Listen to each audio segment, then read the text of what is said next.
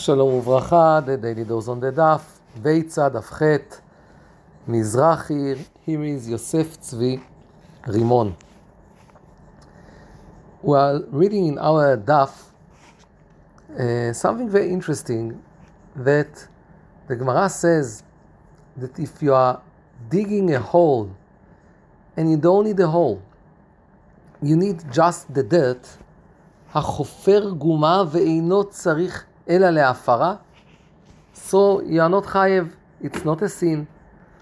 This is according to Rabbi Shimon. Rabbi Yehuda thinks that also this considered as a sin. We have few machlokot, few disagreement between Rabbi Shimon and Rabbi Yehuda that are the same.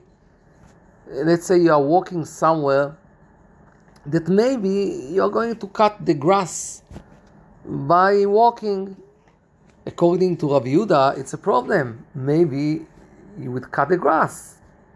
But according to Rabbi Shimon, because it's not 100% that you'll cut the grass, and you have no intention to cut the grass, דבר שאינו מתכוון מותר. Because you have no kavana, it's okay, it's not a sin.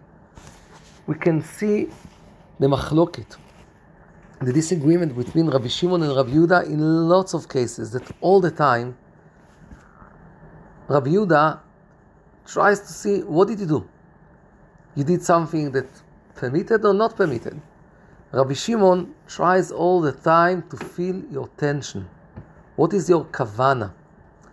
Halacha, usually in those cases, are according to Rabbi Shimon, that teaches us that it's not just important what you do in life. There are people that maybe can do good things, but it's also very important to see what is your kavana, what is your intention.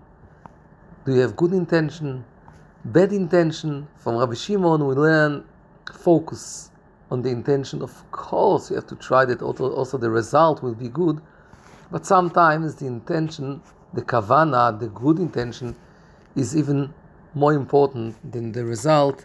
Shana tova lechulam, gmar chatima tova.